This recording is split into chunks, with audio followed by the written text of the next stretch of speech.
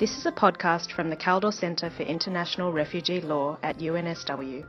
For more information, go to www.kaldorcentre.unsw.edu.au. On the 14th and 15th of April 2016, the Kaldor Centre was proud to co-sponsor a symposium at All Souls College, Oxford, to celebrate the scholarship of Professor Guy Goodwin Gill. The symposium brought together leading international refugee law scholars and practitioners. The following podcast is a presentation by Hélène Lambert, titled Temporary Refuge from War, Customary International Law and the Syria Crisis. And I would like to start by saying that I too would like to express my gratitude to Jane in particular, but also to Jeff and Catherine for inviting me today. It's an absolute honour to be here. But more importantly, it's an occasion to say thank you to Guy for his immense support over the years. So, Guy, merci pour tout.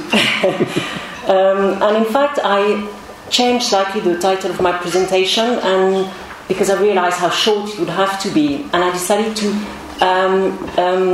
focus particularly on the collective dimension of temporary refuge.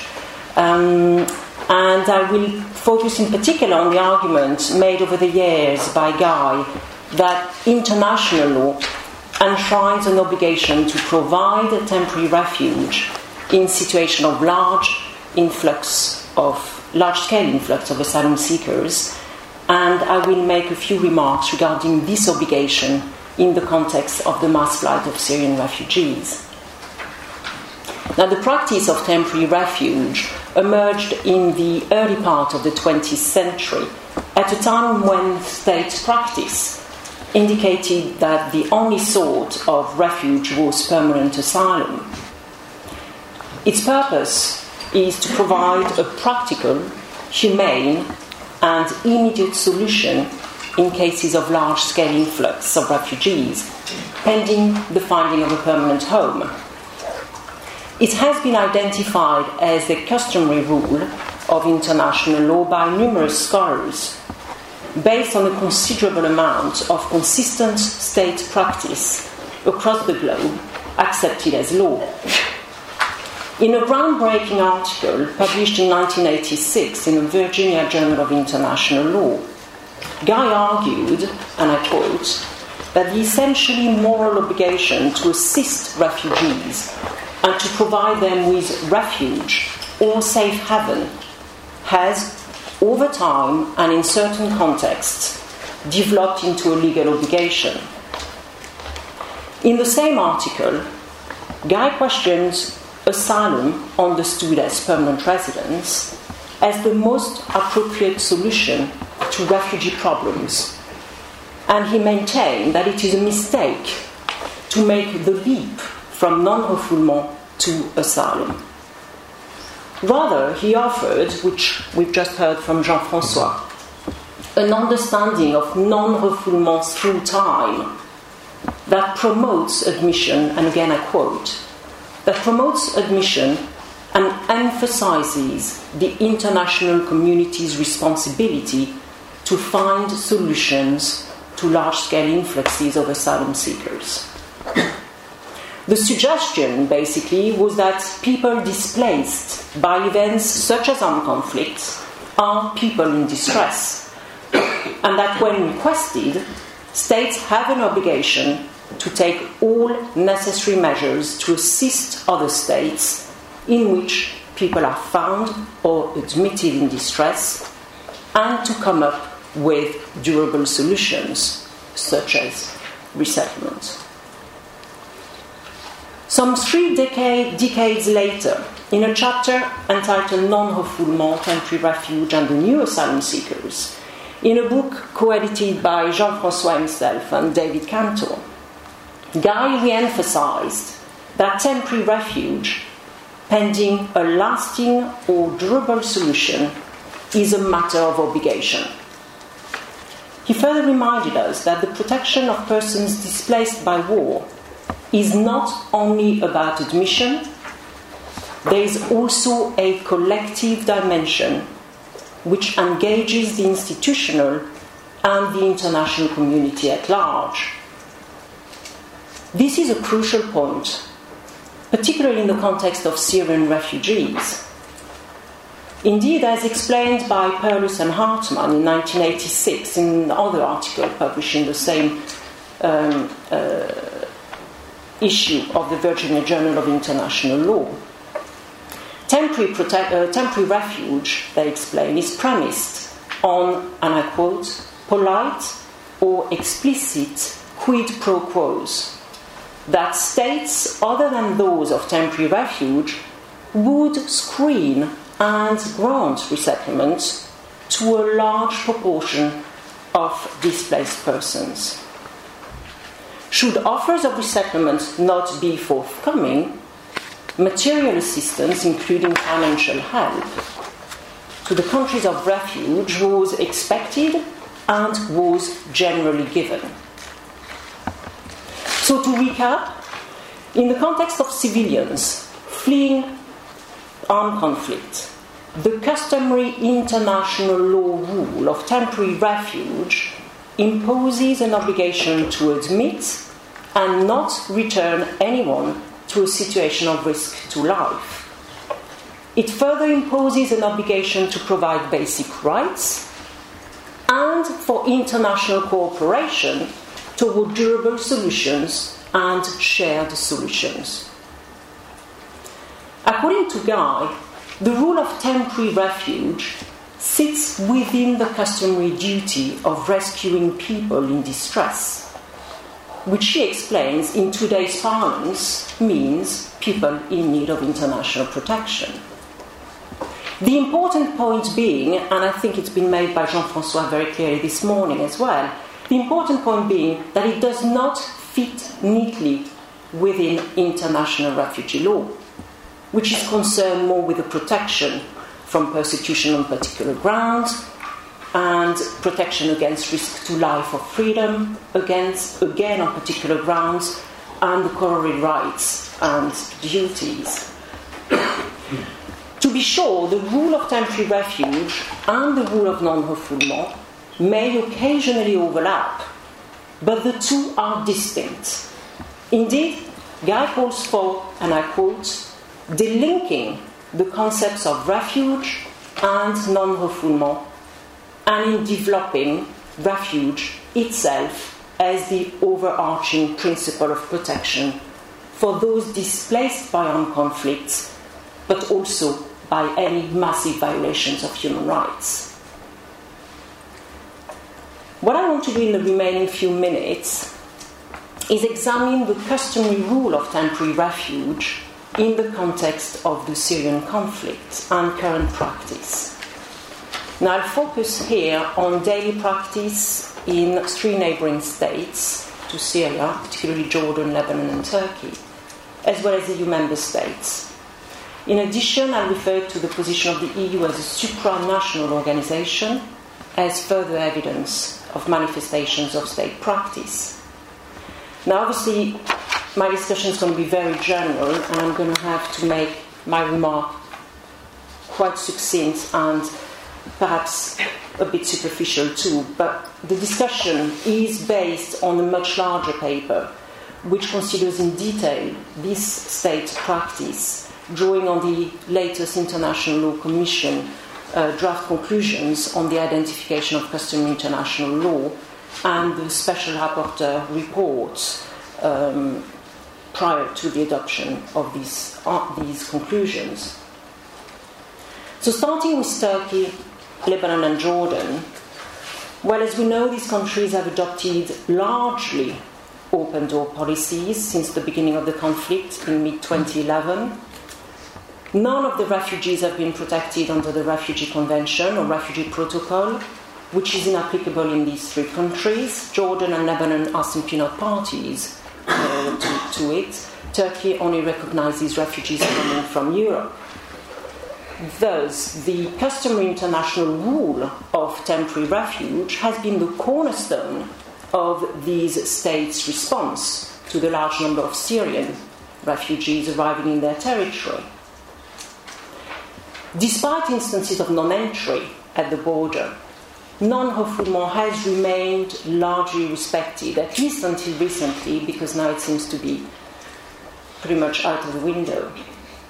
If at first minimum socioeconomic rights were granted quite generously, 5 years of conflict and increased number of refugees have put a huge strain on these countries and their local residents. However, the expected response from the international community to alleviate the burden on these countries has not been forthcoming. And that is this collective dimension referred to by Guy Goodwin-Gill in his work. Turning to the EU member states, despite efforts from countries like Germany to accept large numbers of refugees, state sovereignty in this area remains very strong. This is apparent in states generally justifying their actions on moral grounds, in an area where declarations of moral obligation may, you can argue, constitute opinio juris. Promises of resettlement and other humanitarian solutions have been made in practice, but these have been too slow and insufficient in number. Generally, Syrian refugees already in the EU have been processed through the regular asylum procedures, and the majority has been provided refugee status or subsidiary protection status. Now, although both these statuses are temporary, according to the EU Qualification Directive, in practice, most member states consider them to be permanent. That said, disparity in standards and conditions between EU countries continues to exist. Thus, despite public acknowledgement of a crisis, in inverted commas, it has been, it seems, business as usual.